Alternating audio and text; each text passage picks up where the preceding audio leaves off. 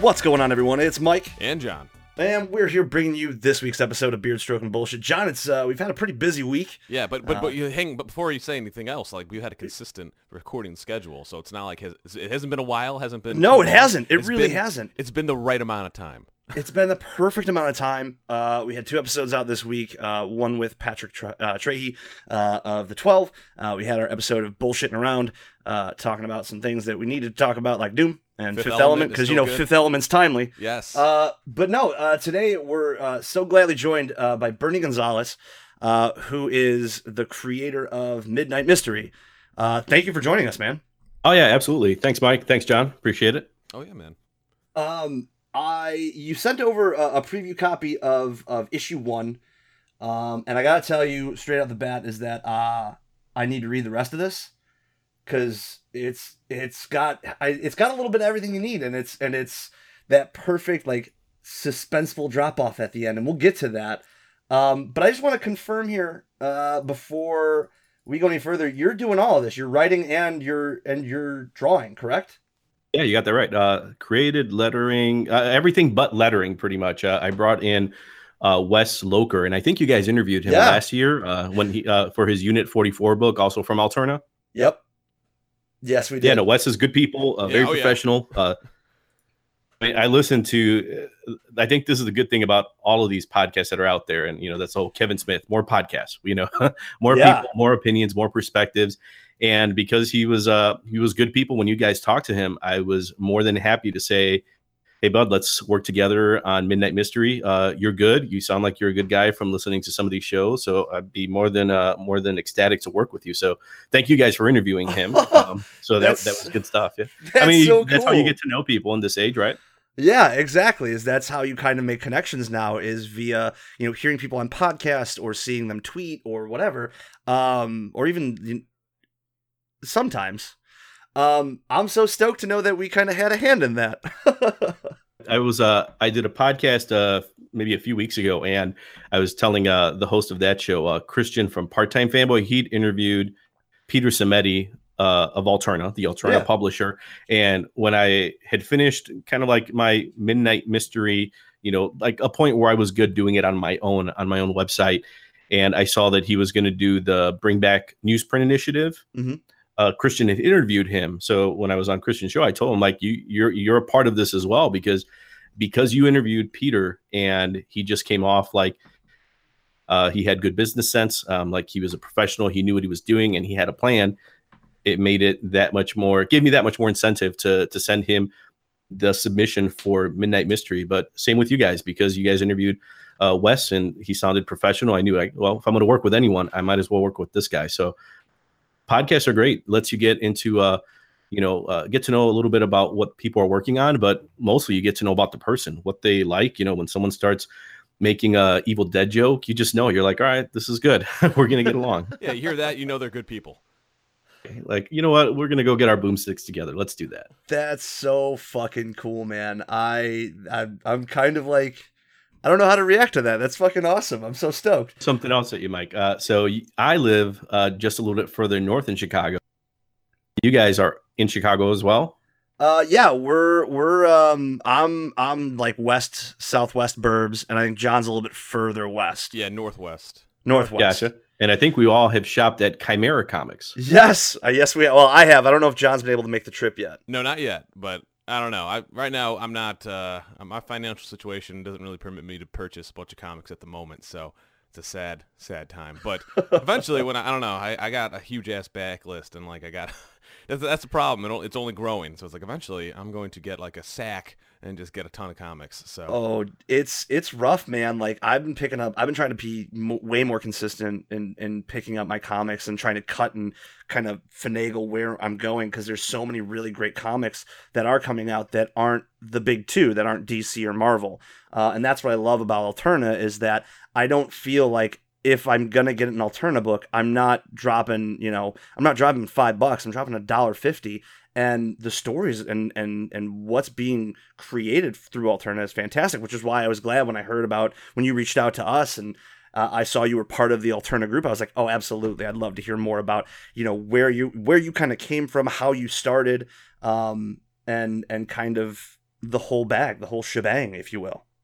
Yeah, no, I'm happy to do it. I will say Peter makes it hard, right? I mean, at $1.50 He does. each, He really does. and like you said, good stories made by good people, and it's hard to not want to pick up an alternative title at $1.50. Plus, then there's the whole nostalgia factor. I mean, I grew up picking up comics at 7-Eleven, and if you guys were from the Midwest, from Venture and Zare and Kmart, all those places, newsstands, wherever it was. But the smell of newsprint, the feel of newsprint, it's pretty unique. So to be able to do a comic in newsprint and at the same time at $1.50, I don't know, I'd probably pay more even for a good.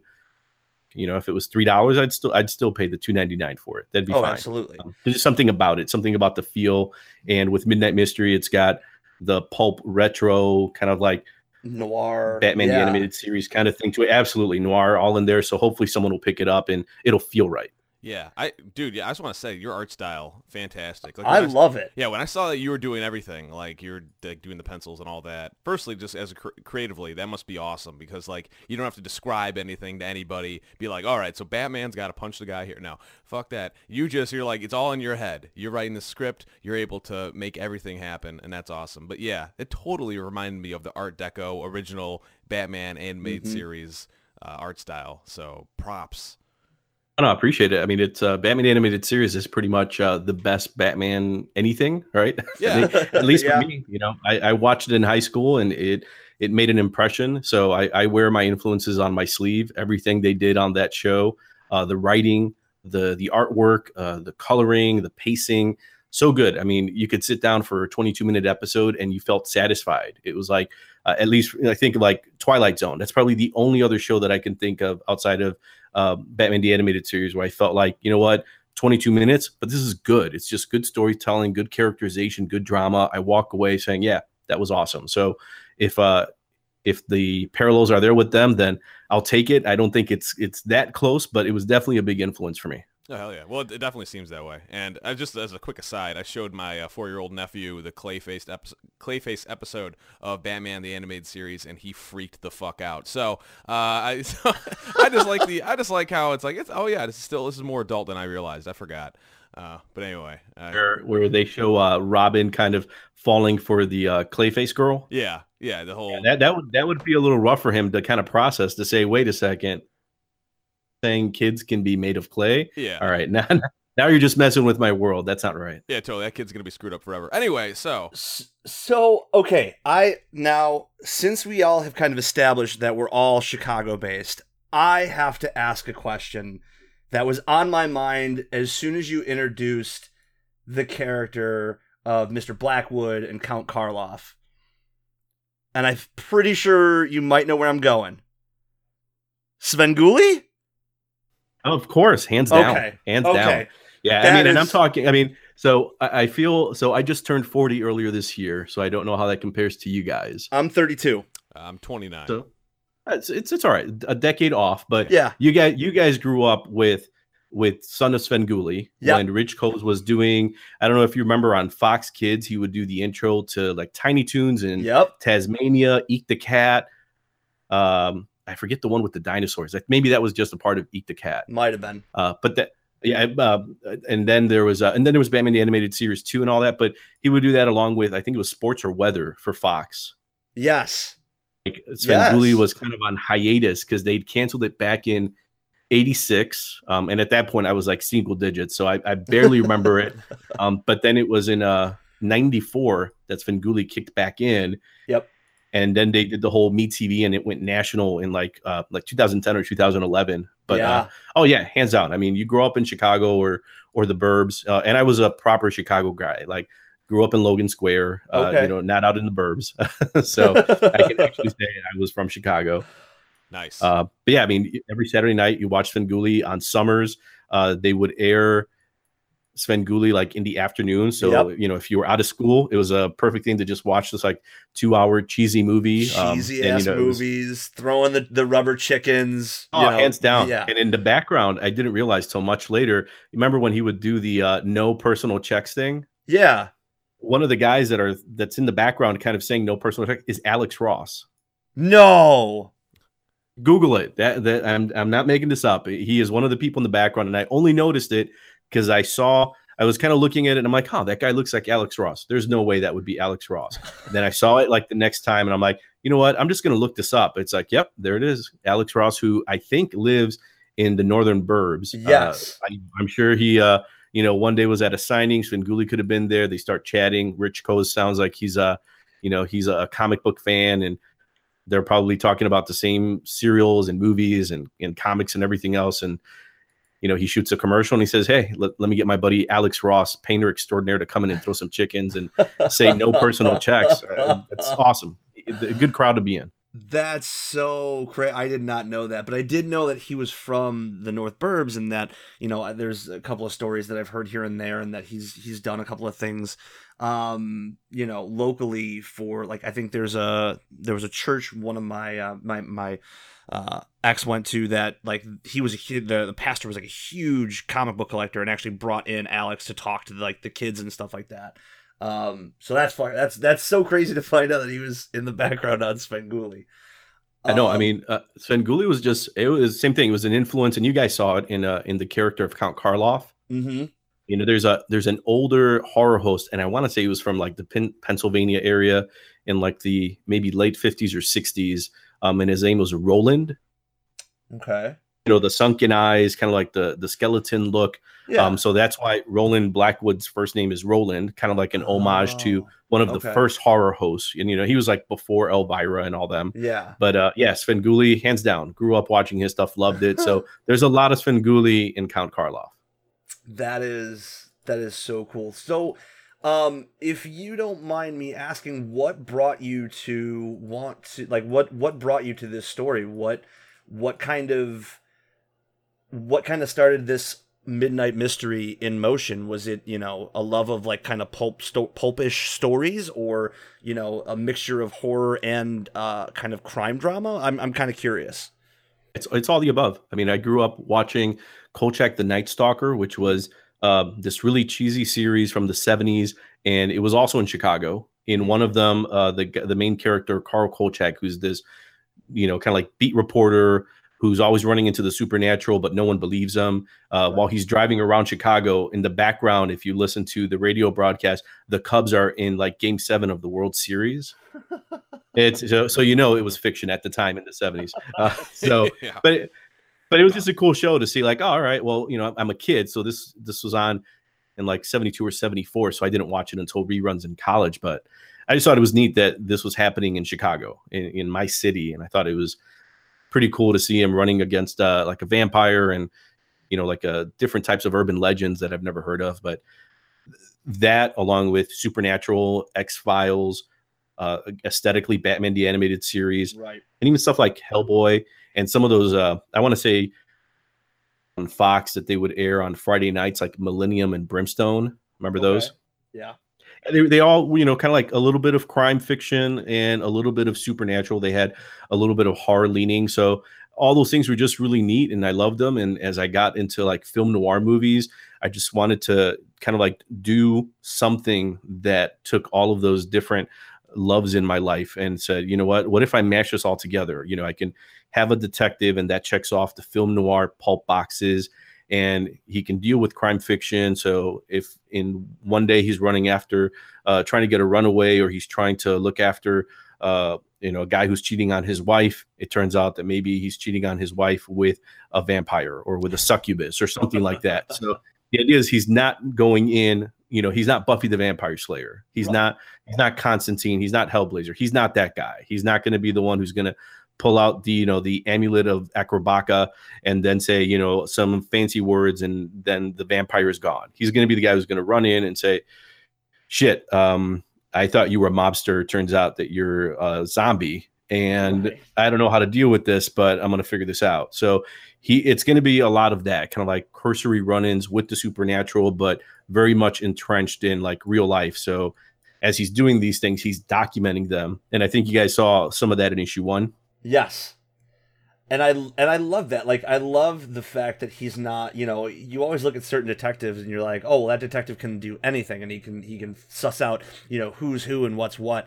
and get to the bottom of it. And then the best part is right there, and spoiler alert, because maybe we won't say it, but like there's a point when he just kind of looks at something and just goes, all right, this got fucking weird. Like we probably not be here right now. And it's just, I know exactly. He's a no I wanted him to bullshit. react the same way you and I would. Like if that happened, that scene, that's exactly what you and I would say. Be like, nope, this is wrong. Got to get out of here. This is not right. And at the same time, I didn't want to make a complete skeptic. And that was one kind of like the first pass at Ezekiel King. I wanted to make him the guy who was almost trying to disprove the supernatural. I ran down this alleyway and I was trying to get this kid, and I saw a ghost, and obviously ghosts don't exist. So this is why it's not real. And I thought, you know what? I can only write that for so long because it comes off jaded. And if I'm going to keep putting him in situations where he's going to deal with the supernatural, eventually it's just going to come off that he's either hard-headed, stubborn, and he's not fun to read. Right. We just flip this and make it a guy who believes, but he's not going to be like Mulder in X-Files. He's not going to be the guy that's like, damn it, believe. Like, you got to believe. He's going to be the guy like, yeah, that's cool. Like, there's a ghost, but my rent is still due on the 1st of the month. Yeah. Go get the runaway, and I'm going to get paid for that. And if I saw a ghost, that's all well and good. That doesn't pay for my meal. But I'm going to go ahead and document them on these tapes. And you kind of saw a little bit of a tease that those tapes go somewhere. And that's kind of the long play in the series to find out, you know, yes, he believes, but why is he archiving these things, and who are they going for? And there's a bigger thing happening. Ooh. Okay. And somebody's totally tailing him. And that, I mean, I want to know what's up with that. Like, so somebody's like, I'm following this guy. Yeah, I'm like, what? Okay, and yes. So, yeah, there's some stuff going on. And, I mean, is this going to be just, I'm just wondering, like, is this case going to wrap up, and is he going to move on to something else? Or is this all going to be, like, one tied together case? I wanted to tell the kind of stories, go back to X-Files here a little bit. So remember how they used to have like conspiracy episodes and Monster of the Week episodes? Yeah. You're going to see a lot of that in Midnight Mystery. So there's going to be Monster of the Week episodes, but there'll always be either an epilogue or something kind of like in the middle that's going to go towards the bigger conspiracy that's happening. So I wanted to take the first 2 issues and establish his world, kind of get the tone of Midnight Mystery out there. So that way folks can kind of see that, you know, there's real world, and then there's going to be the supernatural thing that's just going to blindside you at some point in each issue. And at the same time, luxury of having the first series done. And for me, like I treat it like a season, like a TV show. Yeah. So the first 12 issues is season 1. So all 12 issues are done. Oh. When I finished everything, I just thought, all right, I'm going to kind of just burn right through this and just tell each story. And then I'm going to go backwards and then interject these little pieces of plot. Like you notice, like the guy who was tailing Ezekiel King, little things like that, where I'm like, you know what, this is going to go towards the bigger conspiracy. This is going to go towards a bigger story, but it doesn't change it. If you just pick up issue 3, you're going to see that he's fighting a zombie bride who's trying to kill, you know, her would-be groom. But towards the end, you're going to notice, all right, well, if you picked up 1 and 2, there's something still going on here in the first season that won't pay off till the very end. Oh, wow. So, I guess my question is, Ezekiel King, you know, who, like, we kind of jump in right at the get-go. There's really not a whole setup for him. Who is he to you? Like, where did you kind of draw inspirations, for him, and what's kind of, do we eventually get kind of an idea of where he kind of came from, or are we just kind of like, is that kind of the long play of Midnight Mystery? Definitely the long play. I mean, you get to know him a little bit more, I think, in issue 2. It's right from the first page. I was just showing it to my wife the other day, and she's just like, oh, wow, okay, like you're going to let that out right from the beginning. I'm like, oh, yeah, like issue 2, that first page should be enough of a moment where, especially since you guys checked out issue 1, you should be like, oh, wow, okay, didn't think he was going to do that. But as you get into the series as it progresses, so like I said, like issue 3 has to do with like this zombie bride kind of thing, and that's not much of a spoiler. Like when you see the cover, you know where the issue's going. But then it starts exploring his love life. Like, what is does he have a wife? Did he have a wife? What's going on with his relationship? 4, which is called Dead Letters. On the cover, you see there's this soldier who seems to be kind of undead coming out of a grave with an envelope in his hand. And that's where you find out about Ezekiel King's past in, the war. And I wanted to keep it in kind of like this netherworld, kind of similar to like Dark City. Yeah. Not dealing with like real time events. Like no one's ever going to say, oh, like Iwo Jima or this just happened. And, John F. Kennedy. It's like, yeah, I don't know. This is independent of the real world, but no one's ever going to have a cell phone. They're not going to talk about DVRing something on TV. It's going to be old school TVs and you're going to see old school cars in this world. So, but there's still the war, so that way we can still kind of play with the idea that there was a big war like World War II that happened. And issue 4 is going to deal with his time there, what he saw, the shit he went through there, and how, he kind of deals with that. Because obviously he survived. So there's a lot of stuff going on there. Yeah. And I think those are the things that kind of add up to get to know him. To kind of answer the question. Yeah, absolutely. From what you sent us and what you allowed us to see for this preview, this cover for 4 is really, I fucking love it. Yeah, pretty strong. I noticed that immediately. I was like, "Whoa, holy shit, yeah!" I like it a lot. And the other thing is, I was going to say, as fans, like when you see a good cover, it draws your eye. And John, you got it right. We don't have infinite funds, so when you start talking about what cover prices are, and the amount of good stories that are being told, if you have a good cover, at least it gives you a fighting chance. And in the independent comic world. Believe me, I don't take it for granted. I appreciate the compliment. I'm glad you guys liked it because I bust my ass on these covers so that at least if someone's going through a comic shop and the owner is kind enough to get a few copies of Midnight Mystery, I'm like, you know what? I'm going to make you get a double look in there. Like it's not Batman, it's not Spider-Man. So here's this thing that hopefully should at least get you to look at it and hopefully even maybe pick it up and flip through it enough to say, yeah, for $1.50, I'll give this a shot. So exactly. Peter always talks about alternative comics being like the batteries, the impulse buy. I'm like, I'm more than happy to be that. Go pick up your Spider-Man. Go pick up your Batman. That's great. Those are good books. But if you can throw in Midnight Mystery there, then I don't think you'll be disappointed. Yeah, and it's the kind of whole like don't forget there's other other content out there outside of the Marvel and DC world. Like that's one thing. That I kind of having Chimera come back, because for a long time LaGrange didn't have a comic book shop, so it was either like something further west or you had to go downtown, or like there was a couple places within like I think Berwyn and I think Forest Park that had like a couple of one comic shop. And now that Chimera is back, like I was able to start reading again and like actually picking up weekly trades or monthly trades or bi-monthly trades. So yeah, it was I was really glad to see that kind of come back to this area for me specifically, like for everyone actually, not just me, Jesus Christ. So it's cool to see that and to know that they're buying, they're ordering stuff from Alterna is really fantastic. I just got to say, and I'm coming back to the cover for this issue here.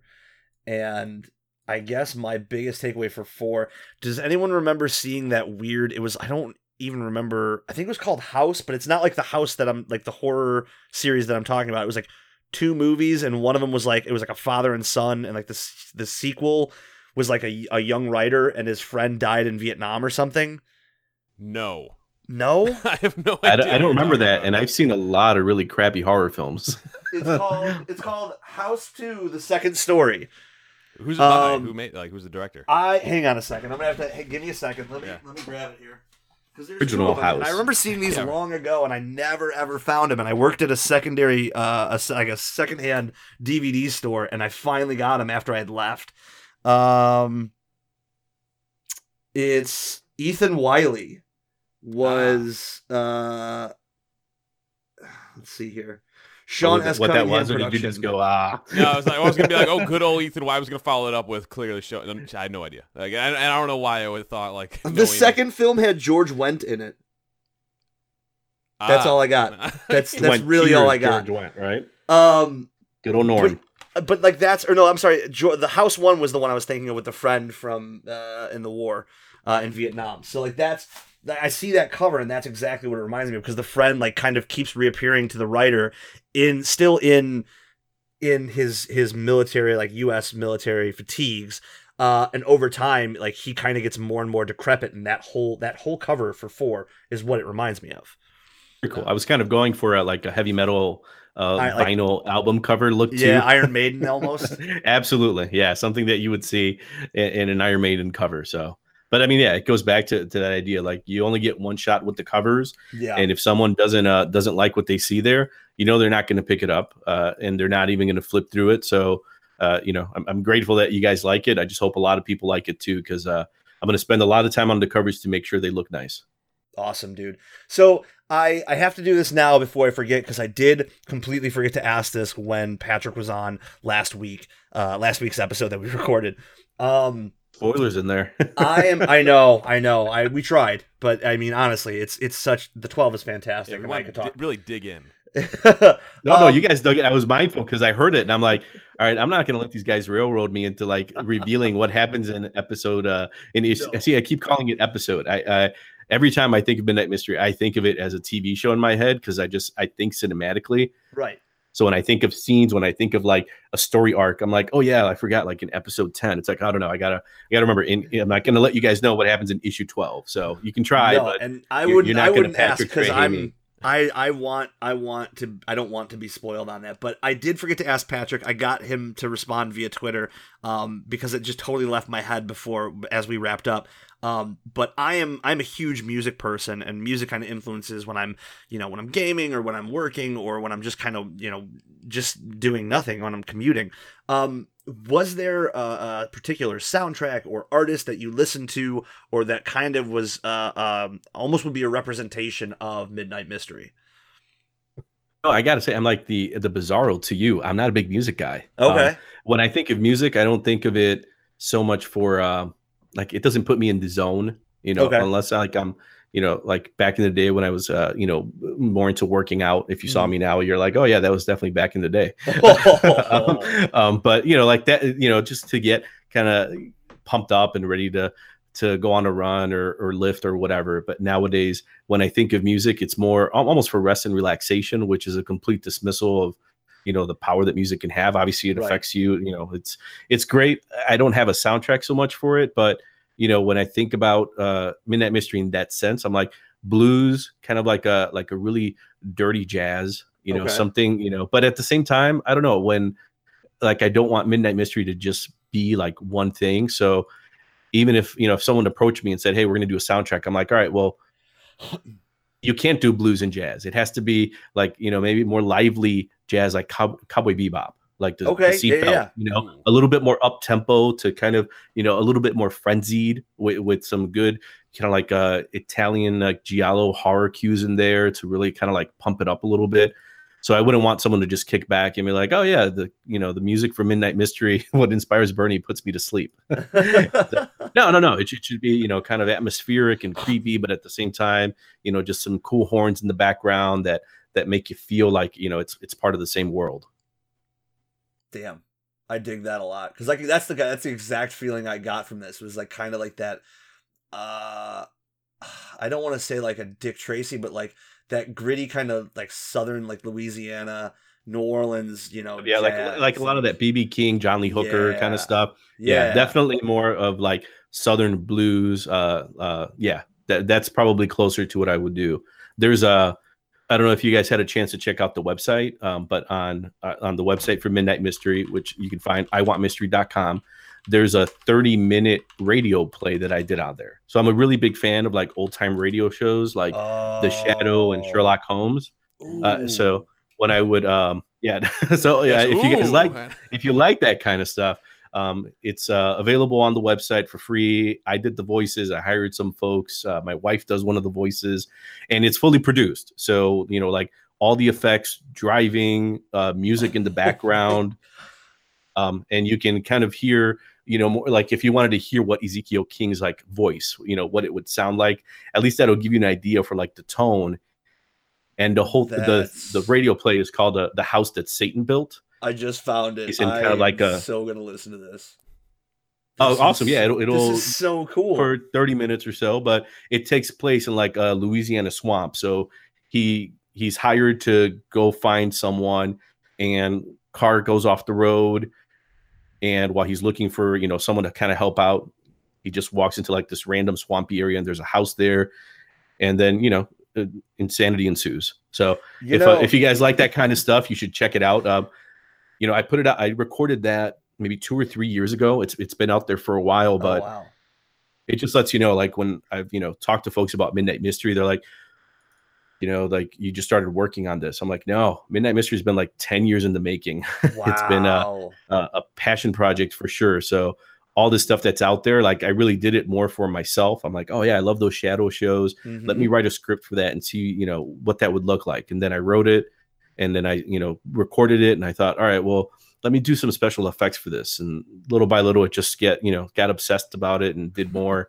And I'm going to do more stuff like that, especially if people like the series. So, well, not to talk shop while we're recording here, but if you ever need any other voice actors, there's a gentleman also on this podcast that loves doing some voice acting work, don't you, John? Trying about being available. I think that's what you're saying. Yeah, man. Well, I'm doing. I'm working on my voiceover demo right now. So like, that's either gonna happen or no. But yeah, we'll see. For work before? What was that? Voiceover work before? Like I've done some I don't know, like some student projects and stuff. So nothing I've ever gotten really paid for. So that's the next step. I want to get some moolah. That'd be nice. But those comics don't come for cheap nowadays. Exactly. See, it's all coming full circle.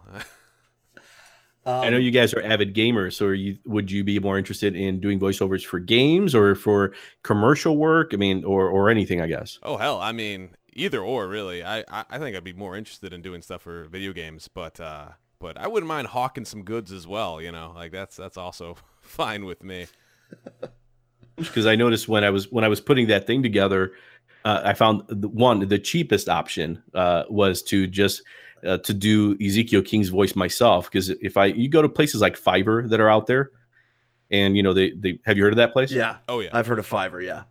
It's just a good marketplace to get some good services at a good price, and it makes sense when somebody says I will do your voiceover for $100 for X amount of words. And if you have a main character like Ezekiel King that's providing the kind of like the narration and some of the, yeah, absolutely. It's like, all right, I'm at like, no, I'd have to take out a loan to hire you to do someone to do this for me. So I'll do that one, and then I'll just hire some other folks to do different voices. But I think the first thing I noticed in kind of looking at that is some of the voice actors. It's kind of like either you have a sound that you're going for, and you're a specialist, right? Like you're good at that.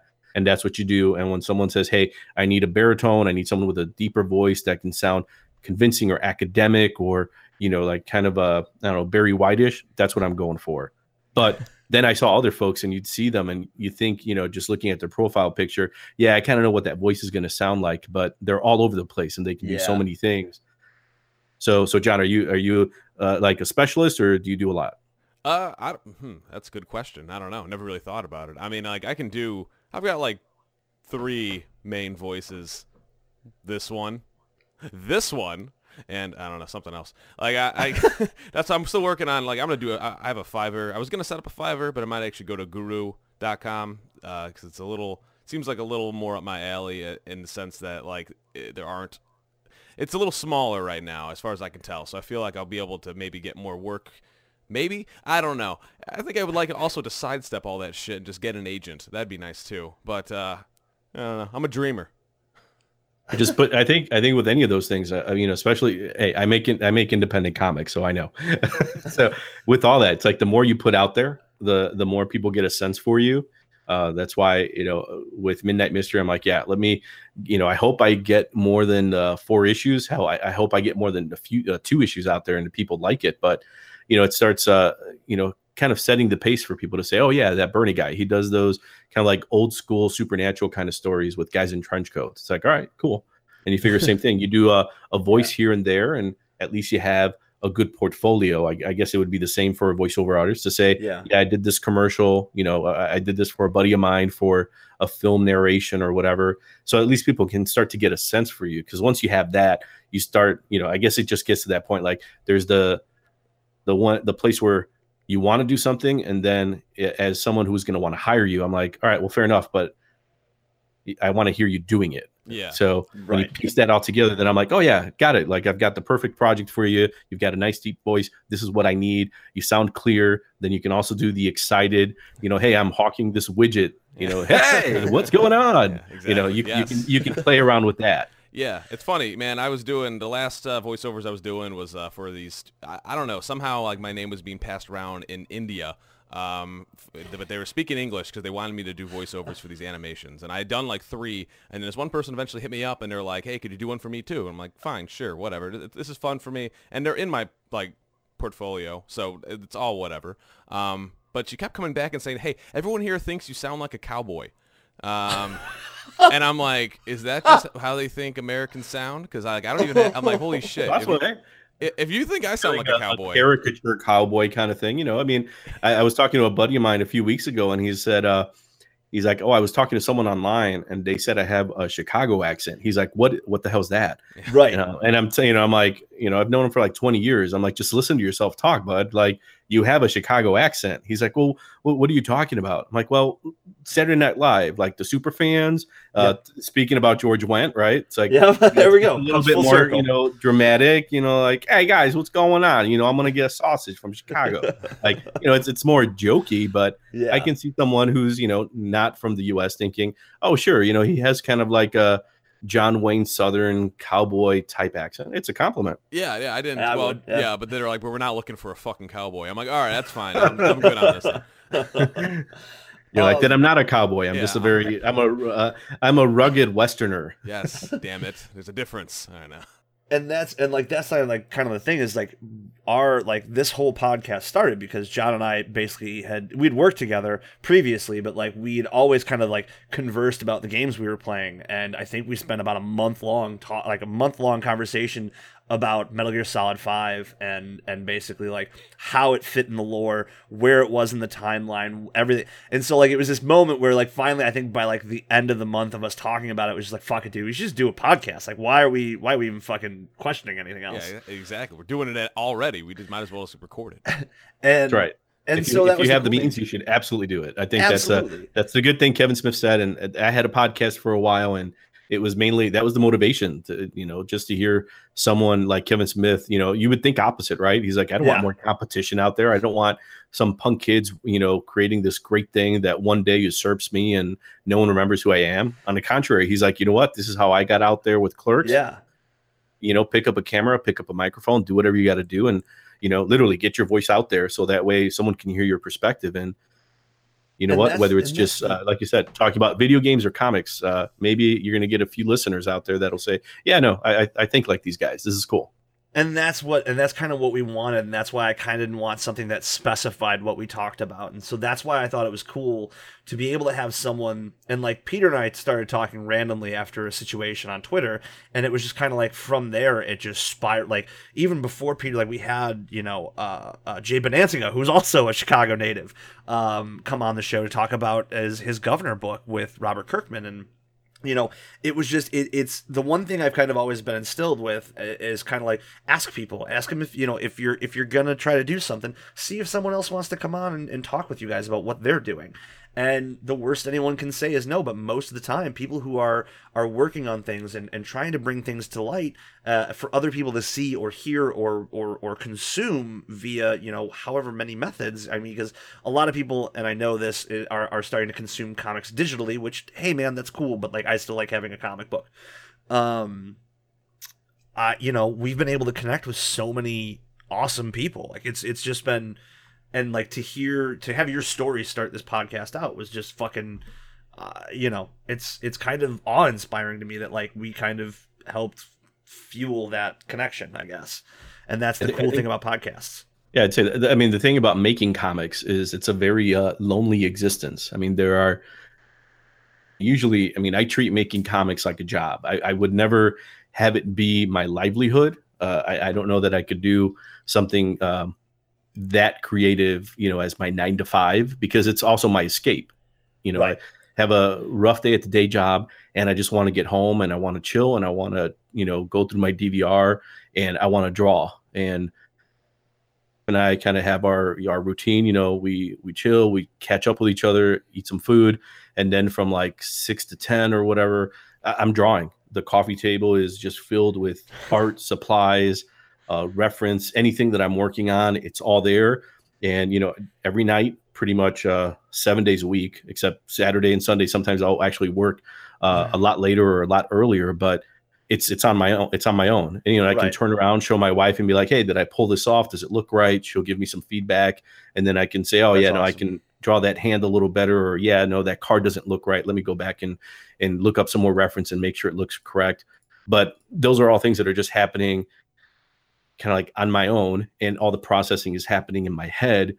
So when stuff like, when it's the opportunity to plug a book, it's a good opportunity to just chat with people, because you guys have been in my ear for the last few years while I've been making this comic, just like you guys have shows and podcasts that you guys are, constantly subscribing to and checking out, and that you look forward to week. I'm like, so you know what? I kind of get a sense for the stuff that you guys enjoy and, the comics you guys read. So, when you talk to someone at Alterna, and, this was even before you talked to Patrick just a few weeks ago. Yeah. To say, oh yeah, this is great. You know what? I'll reach out to these guys. I think they might like Midnight Mystery. So it'll be a good conversation, and it won't be a blow off conversation. I feel like these guys actually dig in. They read the book. They know what they like. And if they don't like it, I feel like you guys will give me the honest, like, hey, Bernie, you know what? Thanks for sending it, but thanks, but no thanks. And, all's good. Yeah. But I thought, I think, you know what? I think that's the perfect thing about me and John, is like John and I are kind of very similar, but also very different in the sense that, like, I'll read something and I'll read it a couple of times, where I feel like John's very much the kind of person who will like look at something once and go, or it'll like instantly pull him in. That does accurate.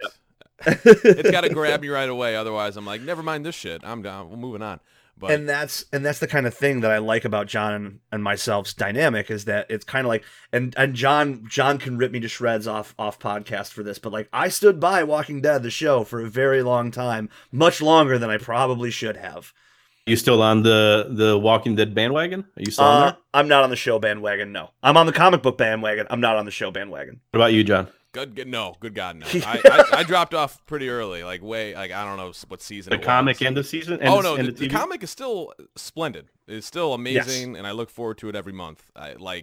Holy crap! But which really makes the show sucking so much ass to me. Like all the more painful. Bummer. Like it's just like goddamn. Like I don't know, but. I don't know. We slagged that show quite a bit at this point, so I feel kind of bad. We're kicking this dead horse. Even this dead horse that's so popular still. No, I have to say, so since we're all from Chicago, I went to Wizard World probably back in like 2006, maybe. Okay. Because maybe even 2005, and that's when Artist Alley was a bit more smaller for sure, but definitely more reasonable price wise. So it didn't. It wasn't as big of a decision to make to say, yeah, that's right, I'm going to take 3 or 4 days off of work where I'm not going to get paid. And then on top of that, I'm going to pay for this table. And, I want to make sure if I'm there to have some good stuff. So I'm going to have to invest in producing some good merchandise. Right. So, between parking and then eating and then maybe some drinks afterwards, I'm all in for maybe like $600 to $700. Right. Like nowadays, back then it was not nearly as high. But I remember a few tables down from me, there was Kirkman and his wife, and they were, I forget, it might have been Battle Pope that they were pushing at the time. Oh, yeah. Oh, wow. I love that. But, it was kind of cool to think about it in retrospect, to say, there he was kind of doing his thing, pushing comics and, kissing babies, doing the whole, like, hey, here's my pitch. You might like my comic or not. And I remember a few times, because I have a few pictures from that era, that I'm just like, oh yeah, like he's kind of like in the background, and just a few things, you kind of look at each other, kindred spirits. You're like, hey bud, good luck to you. Hope you're doing well. But that's it's comics. Like, one day you're doing that, next thing you know, you have a TV series, and next day after that, people are tuning in or tuning out. Yeah. And that's a big thing. I mean, I feel like with the way things are going in the industry, especially comics, it's really tough. I mean, you hear it, and I know Peter's talked about it on Twitter and on his podcast, I think a little bit. Is that you are starting to hear that, like, there's a lot of people who aren't, there's not as many people buying comics because, you know, a lot of these comics are, as we stated in the beginning, you know, are, you know, anywhere between $4 to maybe $5 sometimes, $3 to $5. I'll say that much per issue. So it's like, there's a lot of people who are, you know, not picking up comics and seeing what alternatives offering at the price they are. Even Image has got some great comics out right now. You know, it's interesting to me to see Peter kind of jump on this run and showing people like, hey guys, like, there is a lot more talent out there and there's a lot more stories to be told, and we can do it, and we can do it at a reasonable price for the consumer. We did that Alterna Live thing just this past week. Oh, nice. And it was a 3-hour-long conversation. And I think Peter and I are kindred spirits, you know, with some of our, I think, our work ethic and some of our kind of marketing philosophy, but some of the stuff you're getting at with the industry. And one of the things I mentioned to him, I'm like, you know, the main reason I loved what you were doing with the initiative, with the newsprint initiative. And it felt like in all the podcasts that I heard you talking, like you were on message, like you already knew what you were going to do. Yep. And you just needed to find some creators who were going to be consistent, professional, and had some good product to give you. And then you were like, you know what, I've got the medium, now give me the message, because I think this is going to work. And I mentioned to him, I'm like, what you did is like the old phrase, a nature abhors a vacuum. Mm-hmm. There's a vacuum in the comics industry that you're talking about. You know, you want a good story at a good price. Yep. The industry's lacking good stories. There's a lot of good stuff out there, well beyond the big two, and they're telling some pretty good epic stories, and they're backed up by these multi-billion-dollar films. Yep. And you've got Image and Dark Horse and IDW and everyone in Artist Alley who's putting blood, sweat, and tears into telling their stories, you know, digitally, in print, however they're doing it. But it gets pricey, and when that happens, it's hard to get people to invest their money in it when, you know, they're buying games or downloading a movie for $3.99, and they're doing all these other things that are about the same as a price of a single comic that you can sit through in 10 or 15 minutes. I'd rather just rent the movie on Amazon and watch that for $3 or $4.99 than pick up the latest Justice League that's $4.99. Yeah. And, you know, and not to be negative. I think it's just you know, realistic. Yeah. No, totally. exactly. I mean, that same thing, like even like the value, the time in between issues. If it's like a monthly comic, it's like, all right, how's Batman going to get out of this one? I guess I'll find out in a month. Shit. I mean, I think Batman's now bi-weekly, but I think that's the vacuum part. Like, it's not that there are less people who want to read a good story. If anything, it's like all those people are still there, you know. Yeah. If outside of less expensive issues, those people are like, yeah, no, I still want to be entertained. I'm still willing to pick up a good 10 to 15 minute read, but maybe not at $3 or $4.99 because I've got other places where that money could go. But if you give me a good comic for $1.50, I think so far in 2018, if I have the two figures right, they're at 700% more readership than 2017 and 250% higher in sales than 2017. Wow. 8 months into the year. He's got a few more months to go. Hopefully Midnight Mystery will put some notches on his belt. But it's like, yeah, people want to read good stories. It's not like they said, you know, I'm giving up on comics. They're just like, yeah, I'm giving up on $4.99, or at least going to make it fewer and far between. Right. Exactly. Absolutely. I completely am 100%.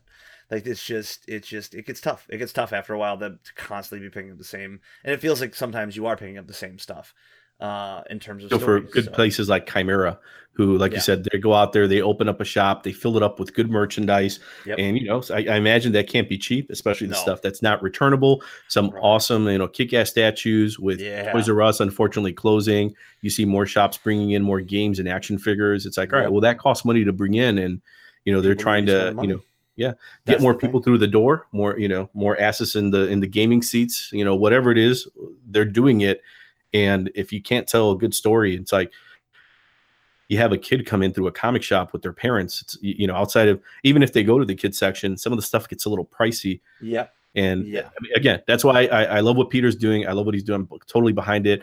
And I appreciate it because he's got a plan. He's sticking to it, doing all ages stuff, some horror stuff, different genres with different creators with different looks. He's basically saying he's getting to the point where there are no excuses. People can say, well, I'm kind of looking for this type of story. He's like, I gotcha. Yep. Okay, well, I'm looking for a story for my daughter. I gotcha. Like, okay, well, what about my teenage kid? And it's like, no, we got that too. Like, there's nothing at alternate. Like, everything's covered, and at $1.50, you can take a shot. And even still, like, I mean, even their merchandise is quite just like if you go on their Etsy page for Alterna, you can find a snapback hat for $12, or one of the anthologies for $15 or whatever. It's fantastic, and I love the fact that he still not only puts it out into the comic book stores, but also has the Etsy page where it's like, oh shit, like my store didn't get a copy of the 12 episode or issue episode. Now you got me saying episode issue 3. I can go there and order it directly from them and have them ship it to me. It's perfect. That's the good businessman in Peter to say. Oh, absolutely. If you can't get it at the shop, I'd rather you get it at the shop. But if you can't, I'll find a place for you to get it. Because if you want your hat, your mug, or your bag with the Alterna logo on it, like I'm gonna get it to you. Yeah, and that's the fantastic thing. Well, I don't think I have anything further in question-wise. John, you? No, I mean, not really. But the witness go. we really dug deep, though. I love this. I'm so excited to continue reading this. It's on my pull list. I'm ready, man. I'm ready to get into this and find more about Ezekiel. It's Mike, you said Chimera. Is that your shop where you have your list? Yeah. So on October 31st, on Halloween, when Midnight Mystery comes out, I'll be signing at Chimera. Oh shit! Well, I'll make sure that we post that multiple times. On Wednesdays to pick up your comic, supernatural horror on a Halloween at $1.50 in newsprint. Hopefully that scratches enough of that itch to get you to come into Chimera, and I'll be there signing the book. They were very nice to invite me. Like you mentioned, they support Alterna and indie comics, so I want to support them and be out there. So I'll be doing sketches. I'll have original art and stuff. So hopefully you guys can make it, just because it'd be cool to meet you guys in person. Dude, but anywhere, any shop that I can go to and I see like a few folks in there, I'm like, all right, this is cool. So I told them, let's try to fill the house, go to around the community, Facebook, whatever, anything that will get a bunch of kids to come in to the shop and be like, hey, I'll sketch Batman for free for you, but just look around, support these guys, buy a few comics. If you buy Midnight Mystery, great. If not, it's all good. It's Halloween. Here's some free sketches. Enjoy. That's awesome, man. We'll definitely we'll definitely link up for the 31st. That'll be fantastic. So don't forget, guys, October 31st, we'll put some blasts out on Twitter and on Facebook to remind you guys, Midnight Mystery comes out on the 31st. You can meet Bernie here at Chimera's Comics in LaGrange. Dude, thank you so much. It's been a pleasure chatting with you. We definitely need to bring you back very, very soon to talk more as we progress through the story here. Yeah, no, I'm glad you guys responded to it. Glad you liked it, Mike. John, thank you. Get your voice acting career going there. Oh, thank you. I appreciate the encouragement. Well, that's it for us this Midnight week. Mystery Cowboy. There we go. Midnight Mystery Cowboy. There we go. We got a new one. That's it for us this week, guys. Thank you so much for joining us. As always, you can find our podcast at Shout Engine. We are now on Anchor FM, which has some cool stuff that we're going to try to investigate a little bit further, more along the lines of supporting us. You don't have to just come and listen. You don't have to pay for anything. Just come and hang out and listen to our podcast. It's cool. We got cool people. We got cool people like Bernie. It's just fucking fun, man. So you can find us at facebook.com/beardstroking_bullshit. You can find me on Twitter at mhilger. On the Twitter, I'm Twitch streaming again here and there. It's my schedule just shit. But you can find me at twitch.tv/stickinthebox. That's SHTICKINABOX. John, where the fuck can they find you? Well, I'll tell everybody, but first, where can they find Bernie? Oh.